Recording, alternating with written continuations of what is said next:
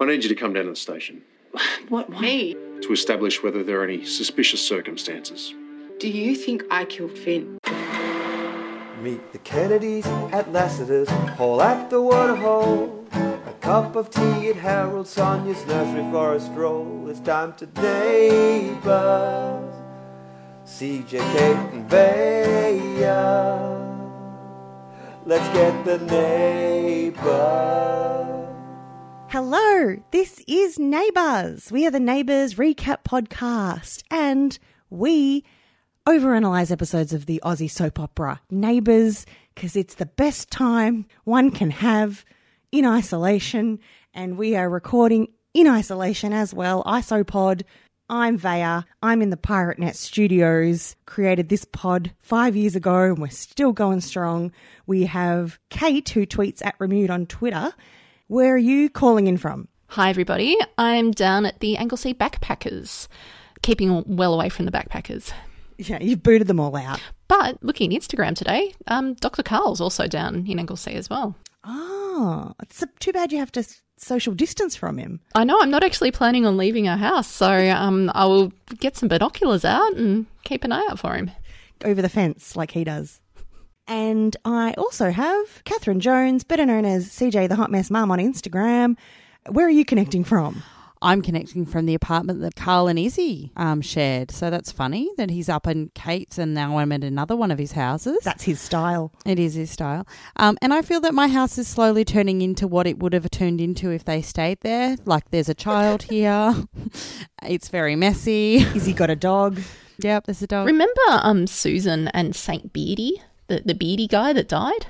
Yeah, Kinski, old man Kinski. No, not him. Like the Beardy guy, post Kinski, the cancer guy. Oh, how did Kinski die then? No, I don't care. Okay. But there was another guy after that because she glommed onto him. And then when he died, she actually went down to his holiday house and disappeared for a while. And that was in Anglesea. Ooh. So maybe Sue's inherited that house off St. Beardy and that's where they're staying right now.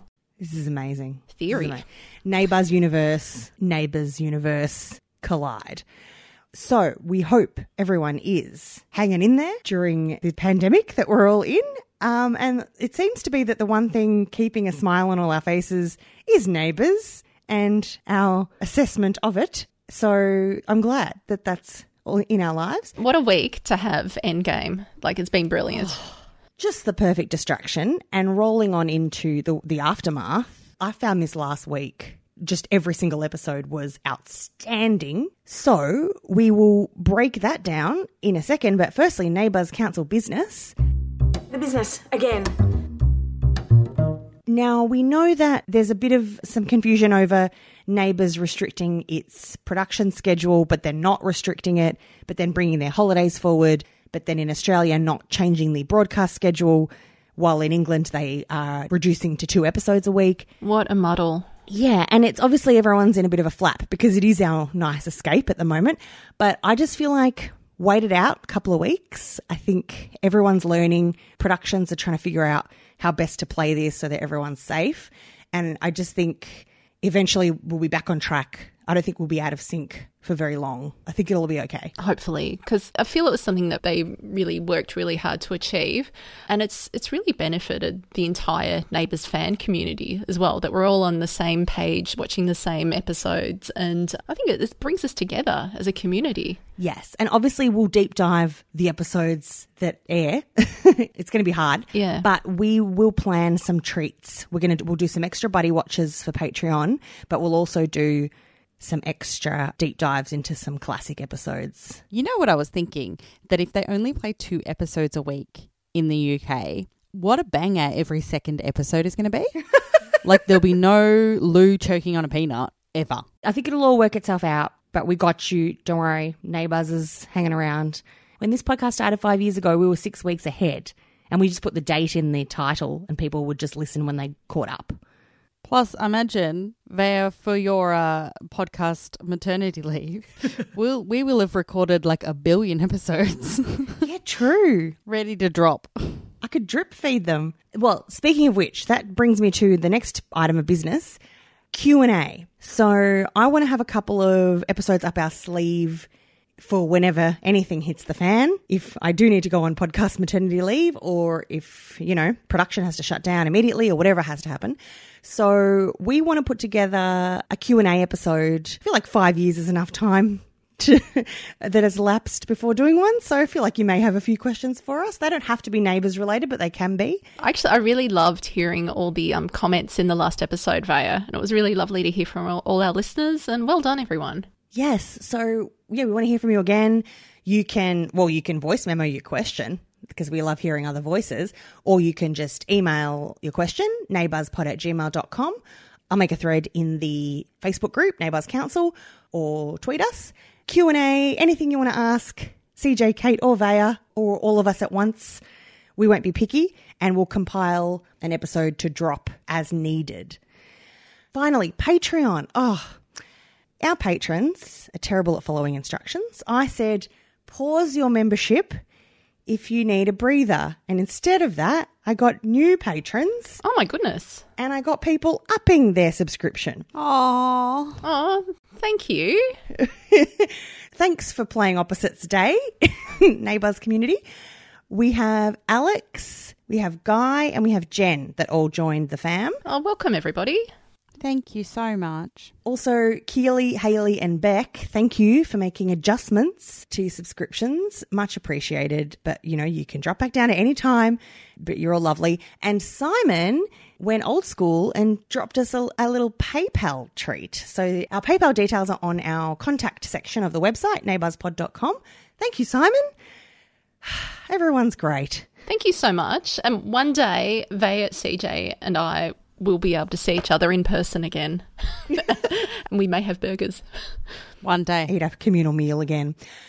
And got to shout out one of our newest members in the Neighbours Council, Stephen, who listens in this peri-apocalyptic new world for a modicum of comfort. No. You're welcome, Stephen. And finally, Gogglebox reviewed Endgame in Australia. So let's hear a little highlight from that. I've missed the last 22 years of Neighbours. Can someone tell me in 5 seconds what I've missed? A fair bit. Yeah, where's Ramsay Street? They've left it behind to go camping with the very evil... Is that Rob Mills? Oh my God, I have such a thing for Millsy. What is going on? Oh my God, he murdered her. He just killed his girlfriend? Oh, what the hell? And who's this guy? Keeps following him. Oh, just happens to be camping. In a fresh linen pink shirt. Oh my God! Millsy is standing there naked on Neighbours. Hello, Finn. Stop cutting away. Harry, when did you get out of prison? Prison? In a pink shirt? I don't think so. There's murder. There's amnesia. This is very Shakespeare, isn't it? Don't you dare compare this to Shakespeare. Oh, they're lovers. Oh. I can't go back to jail, Harry. No. What? They've been doing it in the bush together. The girl in the ditch. I wanted to watch them. He's going to have to whack him off too. Well, I think he just did. Oh, the Rock for Toadie. You can't kill Toadie. He's been dead for 30 years. Poor Toadsmith. Toadstool. So that's the end of him on Neighbours after 50 years. God, Neighbours is different to what it was like 30 years ago. Oh my God, it was so funny. All the reactions were like things that we were reacting to as well. And I love it because they obviously know nothing about the storyline. They're like, what? Is that Millsy? I hope they keep watching so that we can have them on as a guest. Like, I'd love Anastasia to do this podcast. You want to be Anastasia, Vaya. Well, look, I want to be Faye. I want to sit on the couch next to Anastasia and watch things with her. Oh my gosh. You want to drop your malakias and the... Yeah, exactly. You know what, Vaya? There's a spare seat on her new couch. Oh, yeah. You There's guys room. could just be 3. I'd love it. This is business. It's not personal.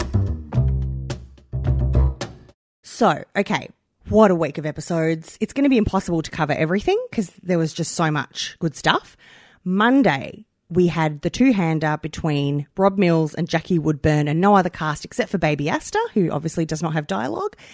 How does that get underway? So Millsy arrives in Erinsborough after having lit fire to the island and... Oh, excuse me, Bum Island. Bum Island. Oh, yes, of course. And he arrives back and he's pretty nonchalant. He's just arriving in the middle of the night. Susan's got her night clothes on. She's got a hoodie on. He's just like, oh, look, Bee's in a bad place. We've got to get up to the Blue Mountains. Now, I've driven to Sydney. Kate, I'm sure that you know the facts on this, but Are we thinking 6-hour drive? I think it was actually the Snowy Mountains. But yeah, we're talking at least 6, I'd say. And I think the cabin was about 4 hours from the island, which I'll get to. Some creative geography. But that poor baby is probably near death from dehydration. Yeah. Now, I don't know how long a baby can actually go without food, but I mean, I'm thinking it's like 4 hours, 5 hours maybe at most. And that those 5 hours would be when they're asleep. Yes. And also, she was wanting a drink, what looks kind of felt like mid-afternoon as well. And then Finn's burning down Bum Island when it was evening and it was getting dark. And then he finally gets to Erinsborough and it's even darker. And then it's like another 4 hours on top of that. Like that poor child said, go to hospital. She probably needs to be on a drip. But also amazingly so, she was very calm and asleep when Susan got out to the car. So Millsy tells Susan that it's just him and her going to see B. He quickly shirts off the idea of Carl coming with them. Carl's finally got a shift. Yeah, he's at work. Can you imagine his road trip playlist? Oh. Miss Vanity. No, not Millsy, like Carl's.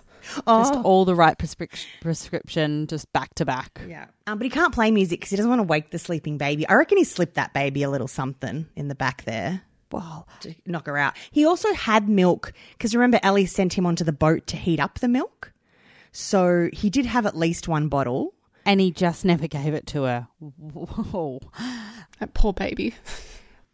Except for, and we can talk about it because we're not going to go through this whole episode in detail because I just don't think we can do it justice. It was like watching a play, But later in that episode, he has a real dilemma about weaning her off of breast milk and transitioning to formula. Like he has a real moment where Susan's like, well, she's hungry. We have to go get formula. And he's like, oh, is she ready to change? I'm like, mate, you've killed people. You've burnt an island. Like you've got someone hostage.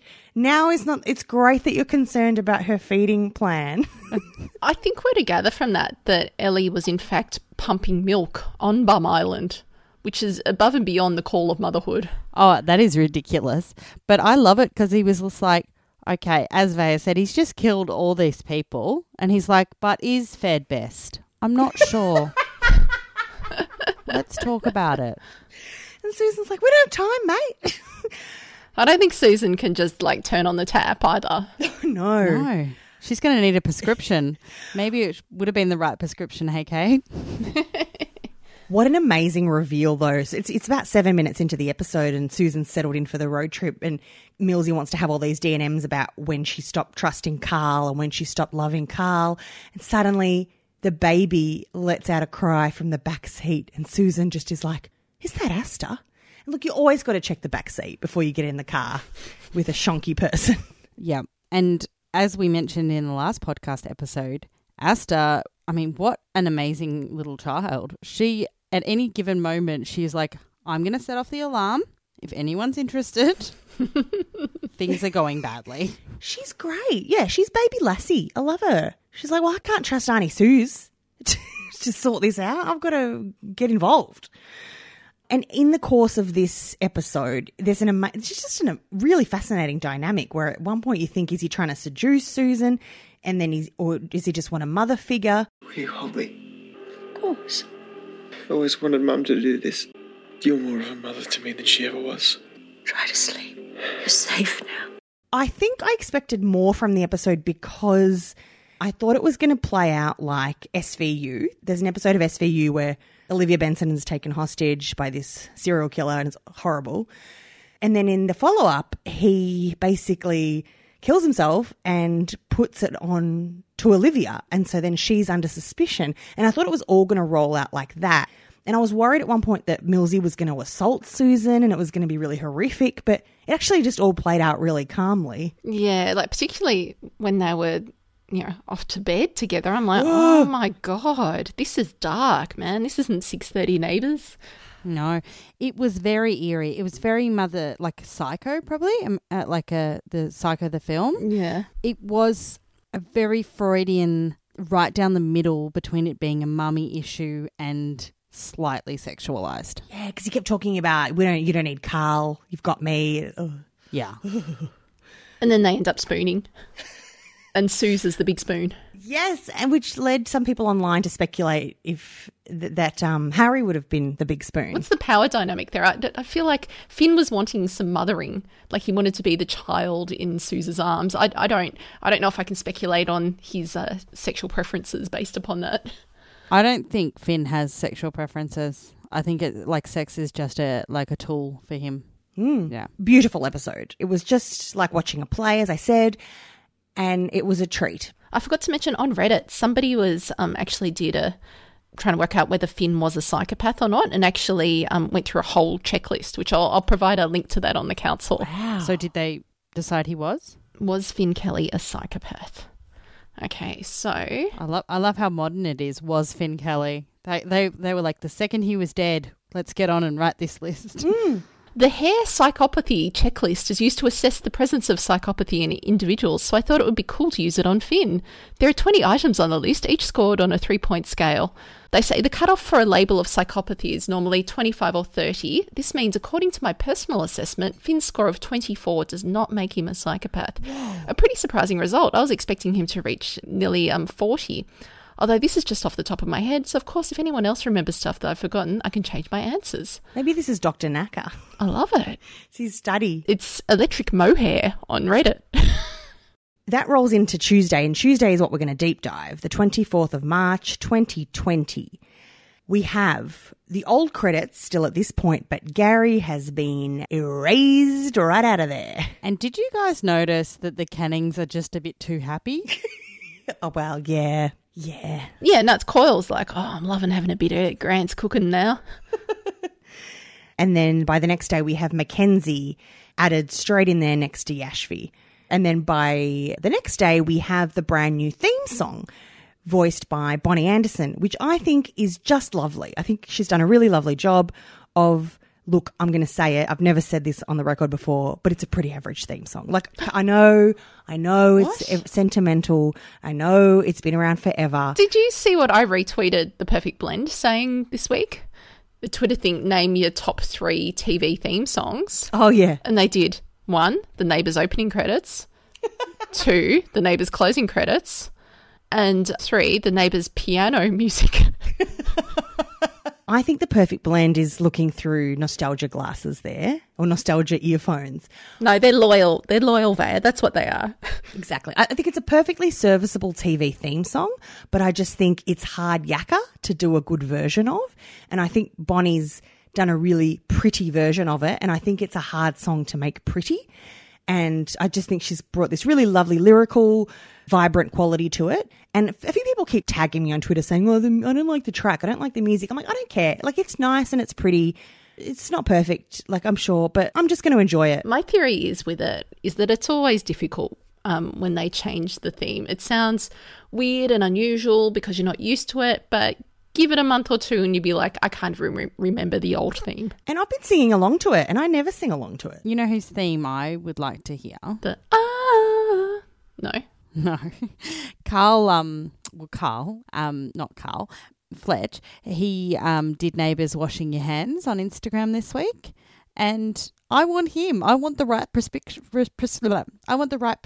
version. Except I heard that rendition and it sounds very Barry Crocker. It sounds like he's doing a Barry Crocker impression. I love it. I loved it, Vaya. I loved it because it was so homey. Yeah. Like, it just made me feel warm and happy inside. It was also accompanied by Fletcher's cheesy grin too, which I think added an extra element to it. Anyway, I love this new version, and I wonder if we'll get a whole credit revamp too, which would look cool. I don't mind it. I'm just scared because we've had some really crap credits in recent history, I reckon. So, oh yeah, keep working with this one, guys. Yeah, splice people in and out as needed. And then we get this previously, and they recap Finn's backstory over some classical music. KB was trying to pick it, and he thought it was some Vivaldi, and he's like, "What's the psychopath music?" And we were trying to Shazam it, and we couldn't. So, anyway, possible Vivaldi into the episode. What Finn has done is he's dug a grave. He's dug a hole, proud of himself. Finn dug a hole. And he's filled it with water. It looked like he was doing a bit of grey water irrigation. Yeah, he's running the hose from the water tank down into it, which I don't know. I live on a hill. You guys know that. And we actually had to excavate a lot of our backyard by hand, and it's all clay soil. It was a bastard doing all this by hand. But when it was wet, it was worse. I was like, we were like out there going, this is like, we're in the Somme basically here. We're getting stuck in the mud, losing shoes, having to dig shoes out to get them out. And I look at that hole and I go, you know what? Keep it dry. I think it'll work better. You know what? It was pretty isolated. I would have done a couple of digs and gone, this is very hard. I'm just going to throw Susan in the bush. Yeah. Why have it next to the house? Yeah. He dragged a bloody dinghy off the dunes into the water. I think he's got enough strength to drag poor little frail Susan out into the bushes. Maybe he's pulled a muscle. Maybe. Yeah, maybe he's done his back. Toadie put his back out. What was the purpose of the water? I think to make the soil softer. Yeah. But it doesn't, from my point of view, it would just make it stickier and kind of muddier. Now, when I watched this, I was mistaken because I was watching with one eye up and one eye down as usual. And I, again, because I thought it was going down the SVU train, I thought he was digging a grave for himself to stage his own death to pin it on Susan. That's like, wow. Yeah, and it's only when I watched it for the second time that I saw him slip in the mud and get clonked on the head with the rock. And then I realised it was an accident. And so the whole thing played very differently for me on the second viewing. This is what happens, though, when you half-ass a shallow bush grave. If he'd just gone, you know what, I should probably dig this stone out, but he's gone, oh, what's it going to matter? I'm only going to put, like, say, 30 centimetres of soil on top of her here. It doesn't matter. You've got to commit. So, guys, I wanted to know, were you happy with the way Finn died? I didn't want him to die, to be perfectly honest, because he was a bloody good villain for Aaron Sparrow. But I felt it was all right. Like, he got I'm actually paralysed for real this time, and then got to drown. Yeah, like it was a slow death and kind of horrible. He put himself in a hole. Yeah. Like the hole gets him. But I thought it was a bit of a cop-out. KB, my partner, called it a Disney ending. He said it was very Disney for the villain to accidentally kill themselves so the goodies don't have to kill him. A bit like in The Lion King, spoiler alert, when Scar topples over the cliff, so no one has to murder the baddie. Guess what, Bear? You actually did spoil The Lion King for me there. Well, you got Disney Plus. There's no excuse. It's a bloody classic. I haven't seen it either, but I'm okay with it. Look, you've got no excuse. It's been out since the 90s. I agree. I also thought it was a little bit far-fetched. Oh, yeah. Yeah. Like, it has to be quite exact, right? The thing is, we've already seen Susan push him off a cliff. We've already seen her basically attempting to murder him. So yeah, so they couldn't go down that track again. That's why I think they had to bring in Ellie. Yeah, I kind of would have liked. So at this point, as everyone who's listening to this episode will know, we're a week on, and like there's investigations going on and all that. And I kind of don't like. So Vea keeps bringing up a Law and Order Special Victims Unit, and it's always in the forefront of my mind too. So Law and Order, what was the other one called? Like Critical Assessment Team or something? Criminal Intent. Criminal Intent. So Criminal Intent, the formula was that you know who the murderer was, and that at the start of the episode, whereas SVU is the other way around. And I'm not really loving that I know what happened. Yeah, they could have made it kind of fuzzy, couldn't they? Yeah. Yeah, they should have concealed it. They shouldn't have had Ellie's final goodbye to him. So I'm not against the way he died, just that I've got to sit there and be like, no, Ellie didn't kill him. All of it. I just wish it wasn't an accident. I don't know if there's restrictions on having a main cast member do a murder, but because the same thing happened with Ham Roast in the hot tub. We thought it was Tyler, but no, someone else came and finished it off, and I think that's happened a few times. I think it happened with Skye herself. Perfect Blend told me a cracker of a story about Skye Mangle getting falsely imprisoned, which I'll get to, but this was his plan. While he's enacting his plan out the back, Ellie appears, and this was the biggest, whoa, have I missed something? How did this happen moment? This is a 4-hour drive from Bum Island. So Ellie has somehow gotten off this burning island. We find out as they were being rescued, she just jumps in her car and drives off because she's got the address that Harry Sinclair had left. That's okay. She doesn't call the cops. She doesn't say, hey, I think my baby's in danger. I think she might be here. I'm going to find her. Nothing. It's very strange because surely that's what you do. You'd go, oh my God, okay, I'm just going to ring 000 right now and they can send the cops out straight away to save my child's life. At the very least, have an ambulance there, because also she doesn't know what state Asta's in. No. So you want to send an ambulance to the house immediately. What? I mean, I know she's been through a trauma, but where is her head at? I think the idea is that there was, like, she didn't have a phone. Yeah.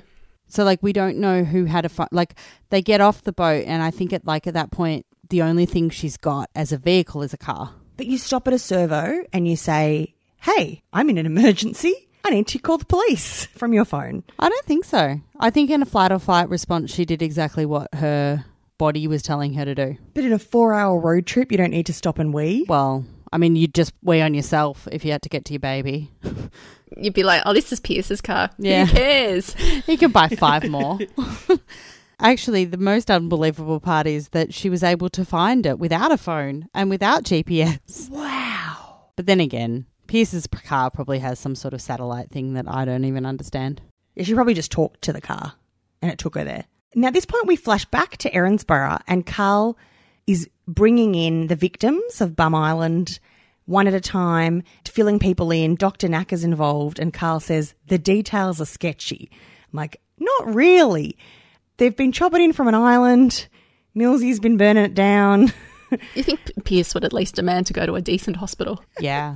I don't know why Dr. Knacker's back from leave. He's still compromised with his kidney. Well, he says to Carl, half the street was on that island. I want to help. Yeah, I'm like, that's why you shouldn't be involved. And if this was Grey's Anatomy, he'd have to go and do some paperwork and get his rights back. But not at Erinsborough. You just say, where are the scrubs? I'm in. Now, Harlow's been placed in a coma because of the snake bite. Now, Paul comes in. Yeah, Paul gets to the hospital and he's like, look, he's pretty much in brown face. He's covered in soot. No one's bothered to wipe his face. And that's basically it for the rest of the week. He's completely covered in soot for the week, wearing the same filthy clothes, despite the fact that people were going back and forth from his house and getting changed. He's just wallowing in his own filth. Yeah, not even a baby wipe to the face. And I think Therese changed outfits like maybe 4 times. And she never at any point goes and gets her husband a new outfit. I asked my husband about that. I said, look, wouldn't they just offer him like a scrubs top or something like that to change into? And he goes, oh, well, I think maybe if he like had some personal hygiene issues, they might. So like maybe if he was really stinky, but maybe not. Or even if someone runs down to the gift shop, grabs I went to Erinsborough Hospital and all I got was this stupid T-shirt instead of treatment T-shirt. Yeah. But what's happened on Bum Island is that they're all kind of gathered together, and did somebody realise that they needed to look down the mine shaft? This was a flurry of exposition and activity. I really thought we could have had an extra day on tying up the loose ends, but it hinges on Paul and Toadie because they run into beautiful Harry Sinclair on the road holding them up with the gun, and then they didn't appear to have a dog with him. No, but then they talk him through what Finn's been up to. And so suddenly he's not looking like such an attractive life partner for Harry. And Harry sees that he left Toadie to die. And then they look over and see the island ablaze. And they're like, oh, P.S., he's going to burn everyone to the ground. Yeah, and Toadie's like, oh, for God's sakes, he's into Ellie. He's not into you. I know, and that's what does it. It's not all the murdering. It's just, look, mate, he's into this other girl. He's just not that into you, Harry. Yeah. That was the missing chapter of that book. Harry's like the booty call for Finn. Yeah. Yep. Which is fine if that's what you want out of it, but Harry wanted more. And so he drives Toadie and Paul to the jetty. This is where they've all lost their marbles because, I mean, they're trying to call the rescue services, the SES, but meanwhile they just grab a boat and set sail for the island. I mean, I guess to their credit, it would take wherever the SES is a while to get over, to get a boat there over to Bum Island. So they may as well go first. Because Paul wants to rescue his granddaughter, Harlow. Toadie, I don't know, probably can't even see straight. I don't think Toadie gets on the island. I think he waits at the jetty for the rescue workers. I think Harry helps. Oh, yeah, because Harry would be the one who mentioned about the bee down the hole. Right, yeah. So he goes, I'll give you the map and I'll tell you where the campsite is and where the mine shaft is, and that's where he's turfed everyone. Which mine shaft? The old Watson mine. Oh, did you see that? I reckon I've worked out where I, became compelled to say it like that. No, but I did see that Millsy started saying it that way on his online content. With Finn bushbeat in the mine shaft. The old Watson mine. I reckon, like me, he must have just been force-fed on a diet of Get Smart as a child. Oh, of course. And because, when Maxwell Smart, talks about, he goes, oh, the old key in the ear hole trick or something like that. Yes. Yep. I think that's where I'm getting old Watson Main from. Yeah, that would make perfect sense. Now everyone's in. Everyone's down there. There's a beautiful moment where Pierce wants to send Chloe and Hendrix to the chopper to get choppered out straight away. And Hendrix doesn't want to leave Harlow, and Pierce is like, you've got to go, and he's got to leave his wife and son, and off they go. And then he leads everyone else to the mine to rescue the victims. So then they get there, they're throwing ropes down, the fire's burning, it's Drama City, and then we have that heartbreaking moment where they find the girls. Ellie's been turfed down there too. Oh yeah, the woman trap's working really well. Yeah, except it doesn't kill any of them. His first plan was to kill B, and now he's like, oh well, it'll collect them. I guess it's like a humane trap. Oh, what a long death. Wouldn't it take like a good week to die in there? Yeah. Oh. Especially she got a few snacks out of Harlow's backpack. I mean, they could last quite a while. If the walls are kind of damp down there, maybe they could just collect a bit of water down there and it's just, they could last weeks. So basically to escape the fire now, all the rescuers have to jump down the hole too, which is making it feel like the disaster from a third world country now, like where everyone's jumping in to rescue the person in front of them and suddenly you've got 15 people dead. Yeah, it's the old lady who swallowed a fly.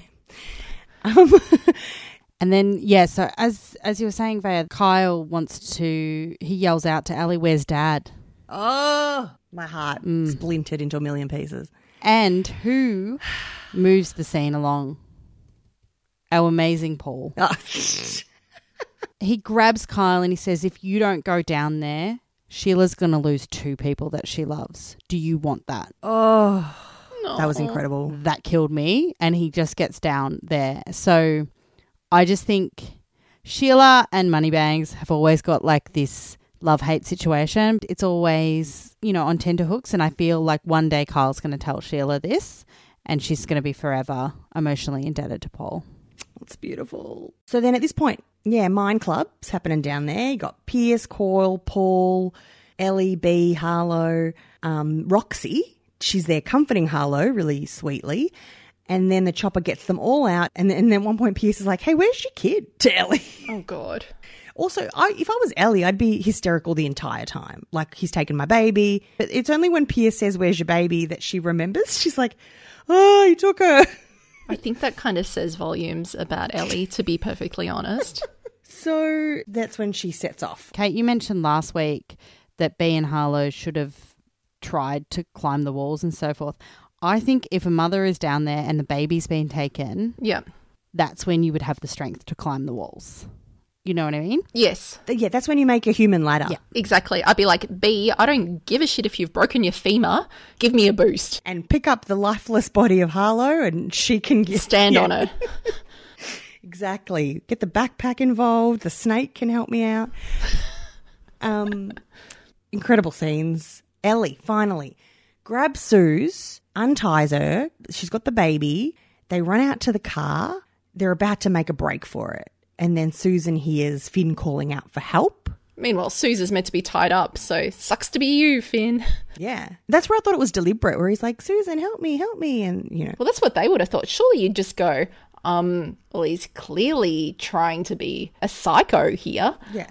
Because he's just going to walk in and go, oh, did you think I was hurt? Did you think you had a chance? Yeah, reaching out to her empathy. But at this point, Ellie bundles them into the car and then stops and says she's going to go and make sure he doesn't hurt them again. Oh, eek. Sinister. We're led to believe that if Finn wasn't dead, Ellie was going to kill him. I guess so. Yeah. What was her plan? Well, that's the only thing I can believe. Yeah, I mean, it's logical. Go and finish him. But that said, 99% of the time he would finish you. So maybe just get in the car and drive off.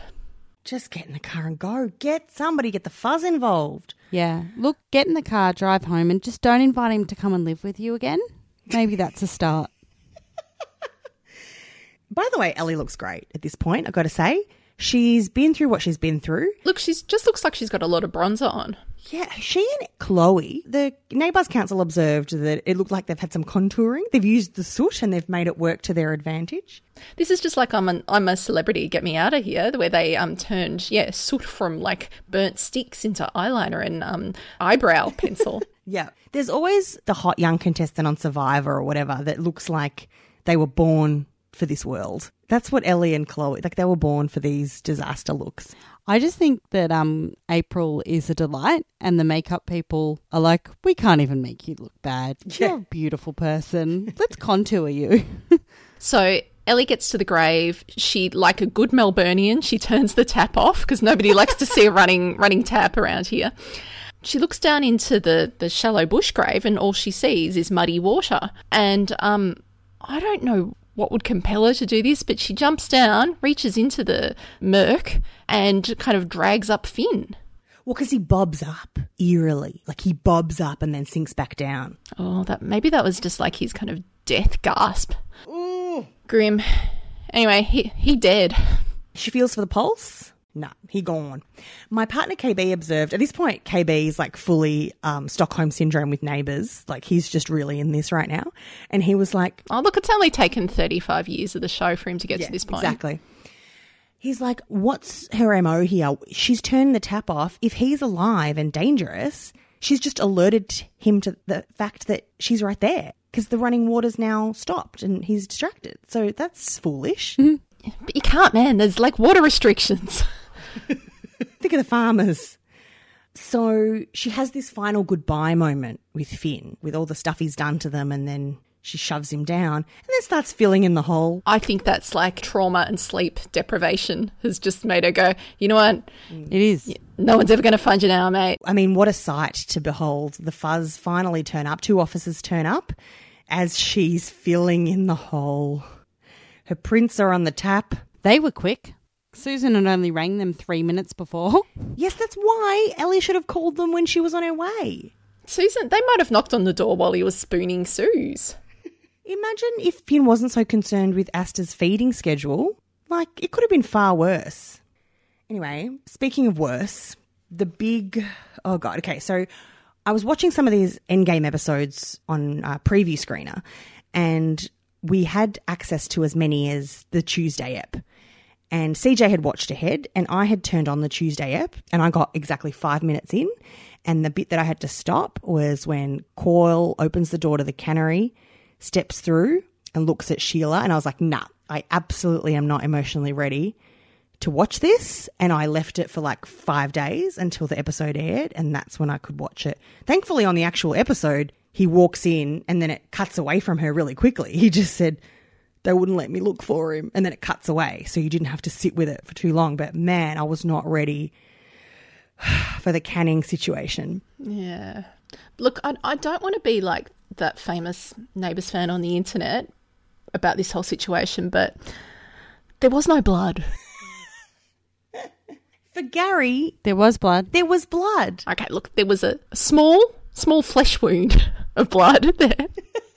It's not like they've busted an artery or something, which would, to kill him. Look, Finn's a nutter, and that island seems to have a lot of strangers visiting it for an abandoned island. Who's to say there wasn't another fisherman just kind of wandering around the island that day while Finn was a bit kind of arrow happy? And what if he also like harpooned someone else? Can't believe you're a Gazcan truther.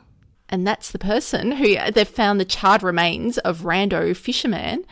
And that's the body that's now in the Erinsborough Hospital morgue. And Gazcan has done a bit of a deep bliss and lost his memory and has gone off in the fisherman's boat. CJ, are you hearing this? There wasn't blood, but there was flies on his face. Kate, he was dead as dead. Mark my words, he will be back. Oh, man. He will be back for Neighbours 50th, okay? He was the colour of mud. Guys, I'm not denying that he was looking unwell. Maybe he was just having a snooze. I know we don't trust Ellie for a lot, but I trust her to do a positive ID on his body. But you are denying this like you've never watched Neighbours before. We have seen in recent years far more ridiculous storylines than what I'm hypothesising here. That is true. However, as Kyle said, even if he had lived, he would have burnt to death. You know what? He'd keeled over.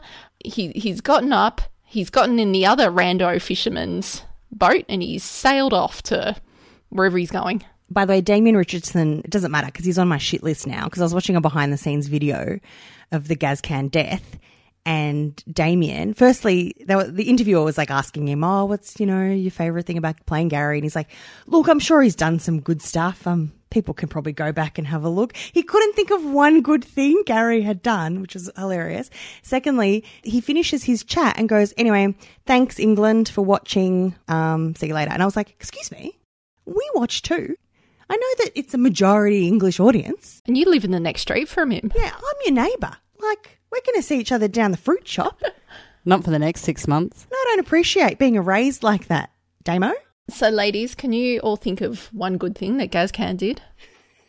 I can only think of one. The Limber Ladybird bird? Yeah. Exactly.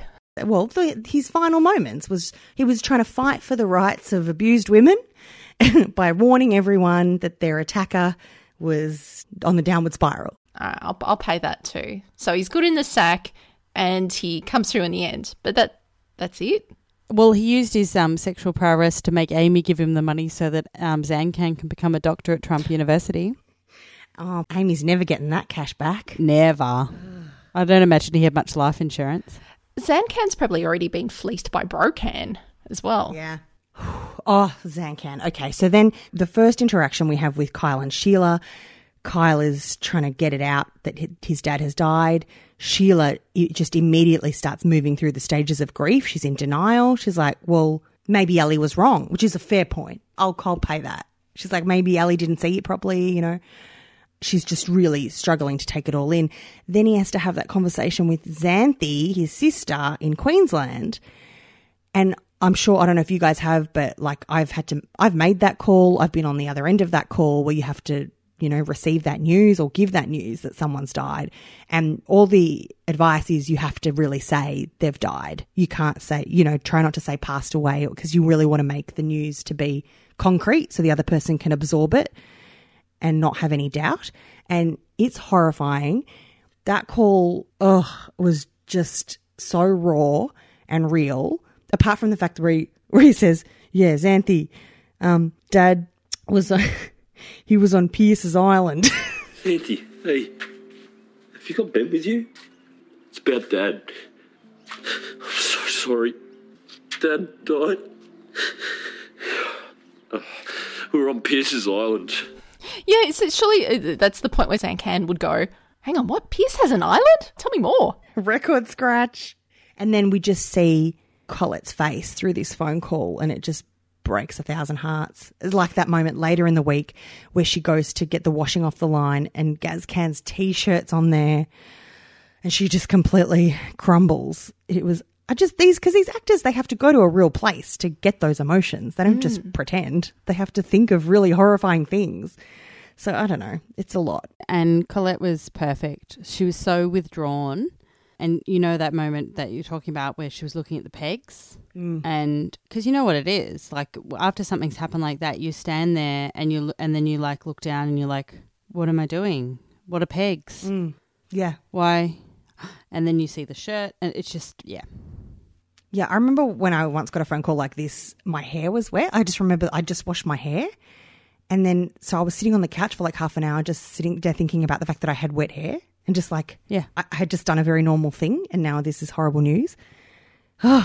Did you see that article with Colette Mann where she was talking about how she demanded that like to have no stupid jokes in the waterhole the next week, that sort of thing, that they needed to acknowledge Sheila's grief and let her grieve properly for an appropriate amount of time. Beautiful. I did love, though, there was a moment during the week where she was talking to, can't remember who, but she was trying to work out where Prue had gone and where Gary, like I wonder if Prue and Gary are in the same place, same place as Finn. And she was working out who was in heaven and who was in hell, which was delightful. And Raya, where does she decide that she wants Gary to be?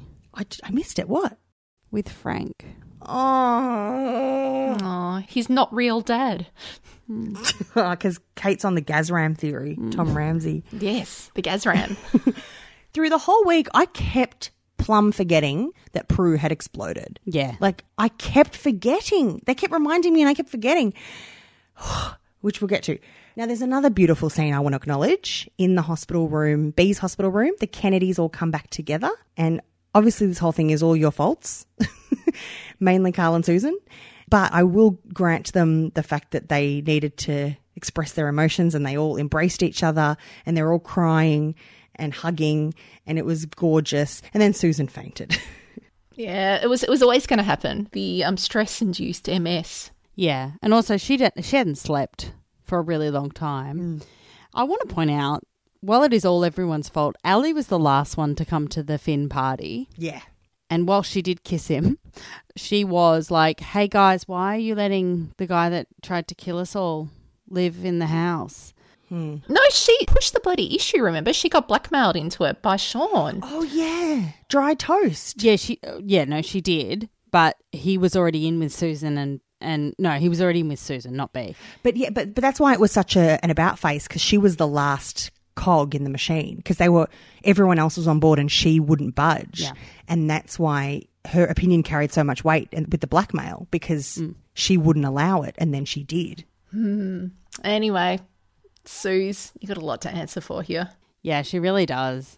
Like, I'm normally pretty easy on them, but Suze, come on. And even Jackie herself, like when I met her in person and she'd just filmed these scenes, she was like, I don't know if people are going to come back to Susan in a hurry. Like, this is a lot. Yeah. Oh, because she gets even bloody worse later in the week as well. Yes, the news comes out that Prue's died, and Hendo's the one that tells her because he thinks, I thought everyone knew. Anyway, Prue died, and Susan has a complete breakdown. That was her tipping point. Oh, superbly performed. Oh, I was right in there with her. I felt that it was because she felt guilt. Yeah, I felt that too. That she's like, oh, one more body. If the body count keeps rising, this is all my fault. Yeah, and almost like when she can say, oh, look, Finn attacked my family, right, because Gary's not in her family and neither's Prue. Yeah. They can at least be like, look, I'm sorry, Ali, and I'm sorry, B. But this is like, look at what my actions have done to the people around me, as Kate mentions, the rings of grief. Being Susan in the middle of your ring is not good for you. You don't end up in a good situation. Yeah. Finally, though, everyone's being very careful around Harlow because they don't want her to find out when she wakes up that her mother's been exploded. But also Paul is taking a lot of his aggression out on Hendrix, which is kind of a relief because usually it's the young women of the show that are on the receiving end of that. But Paul's now reading the riot act to Hendrix and won't let him be around. He's like, get out, because he blames him for leading Harlow astray and putting her in danger. I think that's pretty normal. I think that's what most father figures would do. At this point, Mark, Detmec, Too Bad Paige, Palawan's going to have to wait because Mark's in town to head up this investigation for the death of Finn Kelly, and he's got Ellie Conway in for questioning for a formal statement due to the suspicious circumstances. Which is the most ridiculous thing I've ever heard. Why would an interstate cop who happens to be the ex-husband of this suspicious person be the person that sits down to do the first interview? Yeah. Another dark day for Erinsborough Police. It's bonkers. Seriously, get Yashvi to do it before him. I'd be more comfortable with that. But then who else, CJ, joins the investigation? So Sky shows up and she's asking questions and Mark's like, look, this is police business, you attractive young lass. Don't come near this, important business. And she's like, oh, let me just remind you that I outrank you. I'm senior. Yeah. Blah, blah, blah, from wherever she's from. Senior detective from the Queensland, right? Yeah, from Queensland, from Palm Cove, which is not known as a hotbed of criminal activity, really. Yeah, it wouldn't take long to be senior detective up there, I guess. So this must be what the tri-state operation was. It was Victoria, South Australia and Queensland. Right. We just skipped New South Wales. Yep. They just didn't know it yet. What's incredible here is that a lot of people online have been very vocal about the fact that this doesn't feel true to Sky's character. Now, we haven't seen Sky for a very long time, so we can't, but I don't know. She used to have blue hair. She's moved past her youth. Yeah, like she's going to be very different to the 21-year-old we last saw. The Perfect Blend reminded me that Sky had been falsely imprisoned, which is a bananas storyline. It's incredible. While I find it, CJ, I think your opinion reflected a lot of the broad opinions. How did you feel about this? Well, so firstly, I'm 38 and my hair's pink, so we don't necessarily grow out of these things. Yeah, but you're not a cop now, are you? No, exactly. I just don't think Sky's become cops. But anyway, if they have to, do they have to become shit? Oh, yeah. Is it Erinsborough that's done this to them?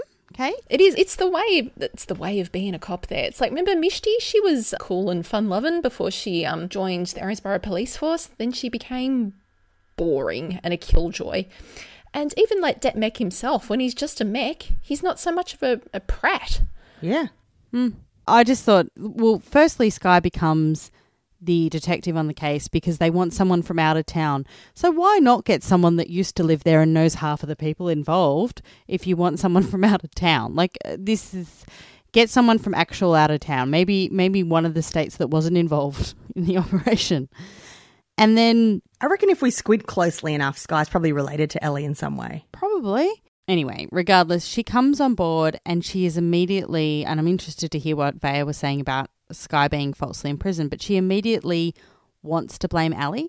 Now, even if Ali did murder him, I don't think it would be considered a flat-out murder because he had just stolen her baby. No. She was a victim of crime herself. Yeah. Domestic violence, kidnapping, Susan, like they were under immense amount of pressure as well in that moment. Yeah, like you think you should be looking at manslaughter, really. Yeah. But also, at the post-mortem, it would show that he'd suffered a blow to the back of his head that had caused the paralysis. And surely there would be something in that wound that matches the rock in the pit that he had been digging. Because his hands would be covered in abrasions and possibly blisters from actually digging that hole. It was a big enough hole to like screw up your hands. I just feel with a decent lawyer, Ellie should be able to get off these charges. Well, Sarah in the Neighbours Council said if she'd come back as a lawyer, I think I'd feel better about it. And what a kick-ass lawyer she would be to come in representing Ellie. Oh, I'd love to see her humiliate Mark that way. Yes. That's the thing. If she'd come back and she was a lawyer, that's much more Sky. Because Sky she was intelligent, so lawyer, that makes sense. But also, she was always fighting for what was right and right against the man, not for the man, you know? And just like her mum, actually. Oh, was she? I didn't know that. Yeah, Carrie Bishop. She was up there protesting against the duck hunters. Yeah, and the premise was always that they had a lot in common, even though she'd not really known her at all. All right, Perfect Blend, perfectblend.net for all your backstory needs.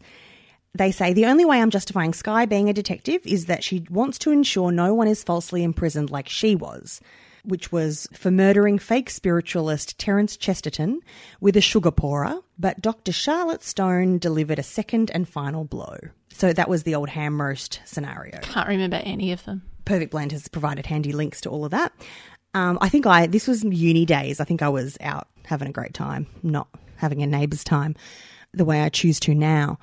But I would prefer that she'd be fighting for Ellie to say, I don't want her to be wrongly convicted. I'm going to get to the bottom of this, and then have Det Mech with his axe to grind being like... Yeah, being his usual self. Yeah, excuse me, she's sus. And then later in the week slaps the cuffs on her. Oh, he's with Sky. But the best part of this was when they dragged Suze in for questioning, and Suze could not have found a bigger road train to chuck Ellie under. She's just like, she could have said something like, oh, we heard Finn call out, so Ellie just went over to see if she could find him. But now she's like, no, Ellie went off and she said, I'm going to finish him. Oh. On the council, it was mentioned that any opportunity Suze has got to throw Ellie under the bus, she is so done with her. She just wants Ellie's baby and for Ellie to go away. Ethically, though, what would you girls do if you'd witnessed your niece say, finish him? Would you tell that bit to the cops? No. Are you kidding me? Finn Kelly? Oh, Susan, you're an absolute see you next Tuesday. You just go, oh, she mumbled something, but I couldn't quite make it out. everything's a blur, to be honest. I can't even remember really getting from the house into the car. I would just say, yeah, everything's traumatic.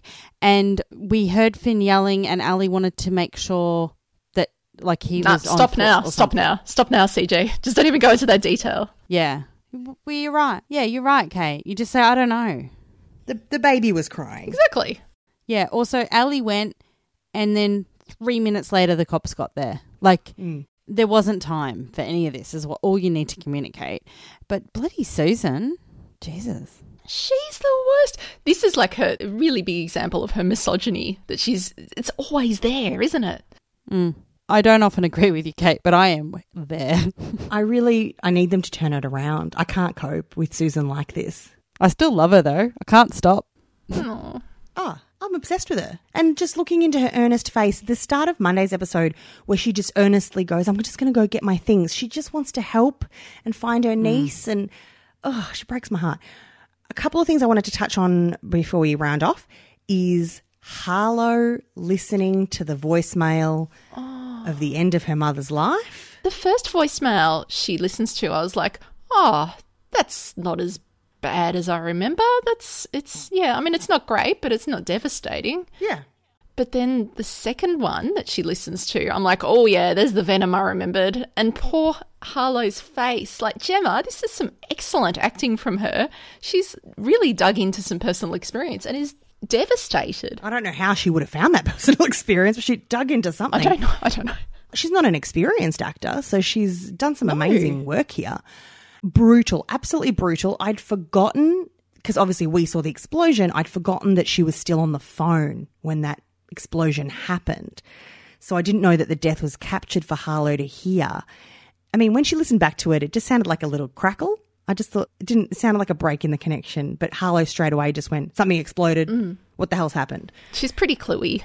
Yeah. As is Terage, by the way, earlier in the week when they put the pieces together super fast, when Erinsborough police are like, there was a bomb, we think Finn planted it, it was in a box, why was there a box? And then Terage remembered all the minute details of the event and she was like, Prue mentioned having a drink. There was champagne in the box because I packed those boxes and therefore she would have opened the box and triggered the bomb. It was like, wow, Terage just blew this case wide open. Tied a bow on that. Maybe this is her next calling. Yes. Because she was a tearaway kid like Sky. Thank God for Terage, though, because this could have been, weeks and weeks of Mark Brennan investigations trying to work out what the hell happened. Where was the bomb? So Harlow has to hear the moment where her mum dies on the phone. It's just this week, just when you think you can't watch something more harrowing, there it is. For God's sakes, though, like somebody just get her a new phone. Just say, here, why don't you just use Roxy's phone for a while? Paul should have yanked that out of her hand the minute she dialed. And they shouldn't have left her alone, the poor little chicken. Yeah. When they all went to talk to the cops and she's there crying on her own. Oh, but how beautiful is Hendrix? He just turns up and he says all the right things, which is, there's not much you can say, but he was just there to comfort her. And I was like, oh, you're beautiful.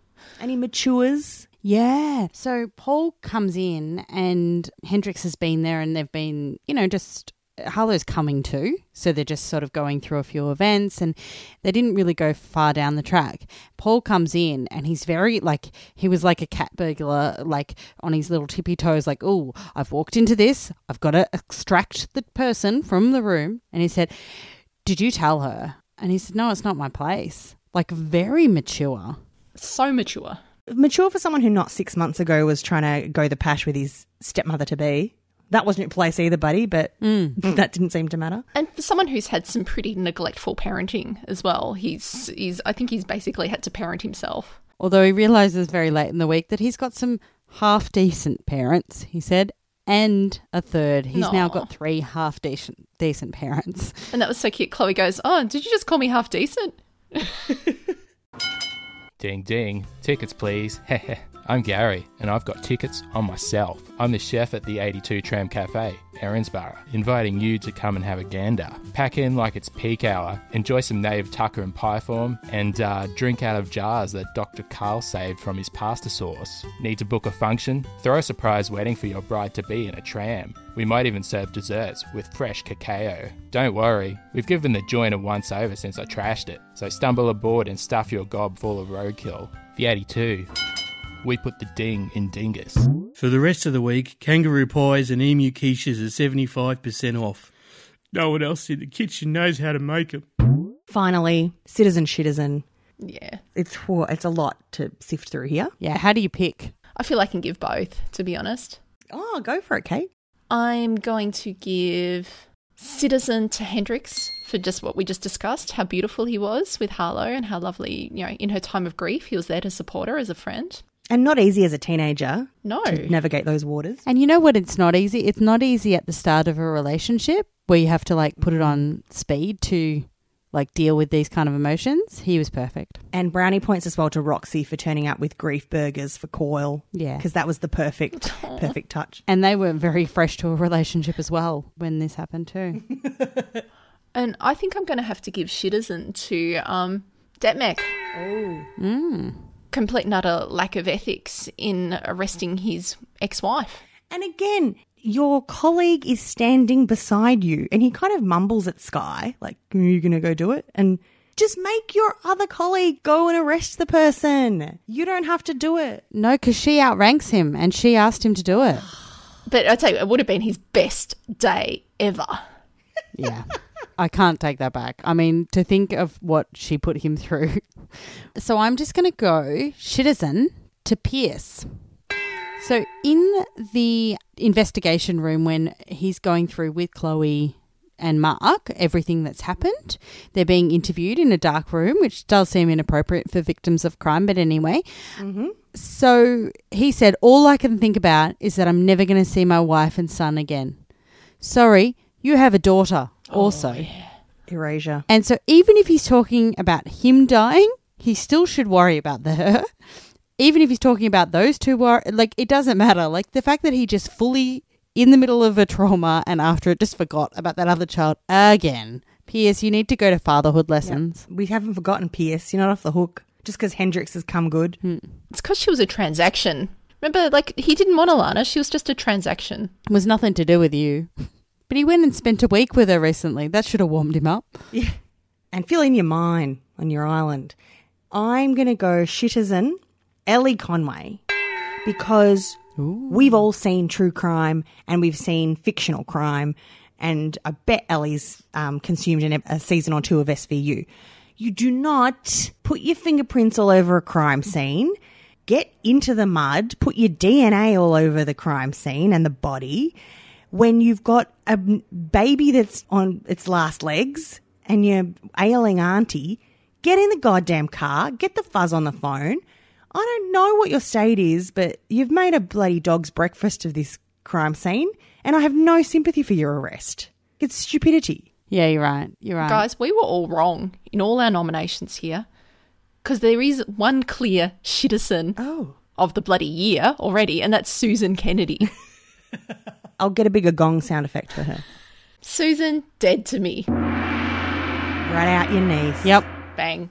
I reckon she's got unresolved Liz issues. Yeah. She's just sticking it to her sister's kid at every opportunity. Look, it's a whole golden child scapegoat thing as well. I'm sure she wouldn't do this to Bea because Bea's like the golden child. But yeah, Ellie, I mean, I have to say she is the perennial fuck up anyway. But yeah, you suck, Susan Kennedy. Well, speaking of Susan, I did tweet out possible Logie's nominations. We have to get behind her in hashtag form. I mean, she's made me feel pretty passionate, so that's got to be a good thing. We'll get some Logie's hashtags going for her and Coyle and Sheila, I reckon, for this week. Well, has anyone got anything that's non-death related to go out on?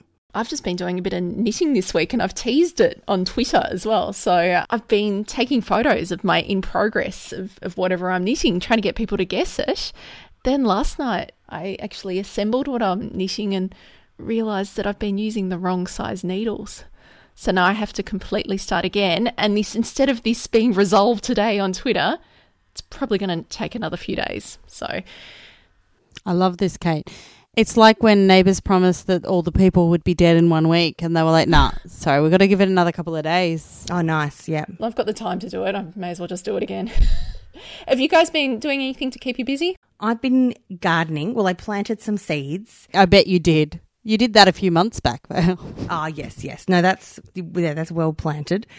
I planted some baby asters. No. However, the seedlings started to sprout, but then my cat had a bit of a dig around. Bilko had a dig around in one of the pots. Oh. So I think we've only got one surviving seedling of baby aster. That's right. You only need one. Yeah. So I'm fighting for my last seedling. So I'm going out there and watering and prodding the soil. We might get a few more. I'll keep you posted. CJ, anything fun for you? I mean, look, I like everyone else, had a tough week. And then I got in the mail, I got a silver card from the RACV, which is people that come and fix your car if it's broken down by the side of the road in Victoria. And I don't know why, but that seemed to entirely shift my mood. I got up and I said, well, they don't just give everyone a silver card. I'm going to be a good person. And I don't know why, it just turned me. CJ, they don't just give everyone a silver RACV card, but they gave me one too. Don't take this. Don't take this from her. Don't take this from her. Oh, no, it's good. We're sharing it. We're sharing the concept of having a silver card. It's probably because we're both been members for a requisite amount of time. So yeah, I got one too. Hang on, so Vaya's got silver buddies. Yeah, no, it's awesome. Well, you don't even need a map to travel, so I would expect you to have a gold one. You know what? I've been working from home. That can get a bit hard, and so I must say that just jumping on the council every now and then throughout the day and hearing, silly neighbours things that make my day, that's been the positive sparks to my week. This is isolation life. You've got to celebrate your wins, however big or small. Keep celebrating with us in the Neighbours Council. We got you. Don't worry about the broadcast schedule. We'll be across it. We'll be here for yous. We've done it before. We can do it again. Yes, and then some bonus eps. Now that we've got Grace and Global Communications tying us together. Neighbours Council on Facebook. Neighbours Pod on Twitter. Kate's on Twitter. Indeed I am. And you can say it. Oh, sorry. It's 11 p.m. Okay, yes, I'm at Remude on Twitter. CJ's on Insta. CJ the Hot Mess Mum on Instagram. Or I'm Vays, Vays, or Vaya Pashos on Twitter. And neighbourspod.com for all our contact information. And don't forget to rate or review us on Apple Podcasts. You've got time. Get out there. Give us a rating. Give us a review. Come on. Put us up in the ratings. And send us questions for our Q&A bonus episode. Send us so many. Yeah. And we will chat again next week. And hopefully someone will give us a ceramic pig story because we need it. Yes. Speak soon, guys. Thanks for listening. Bye. Bye.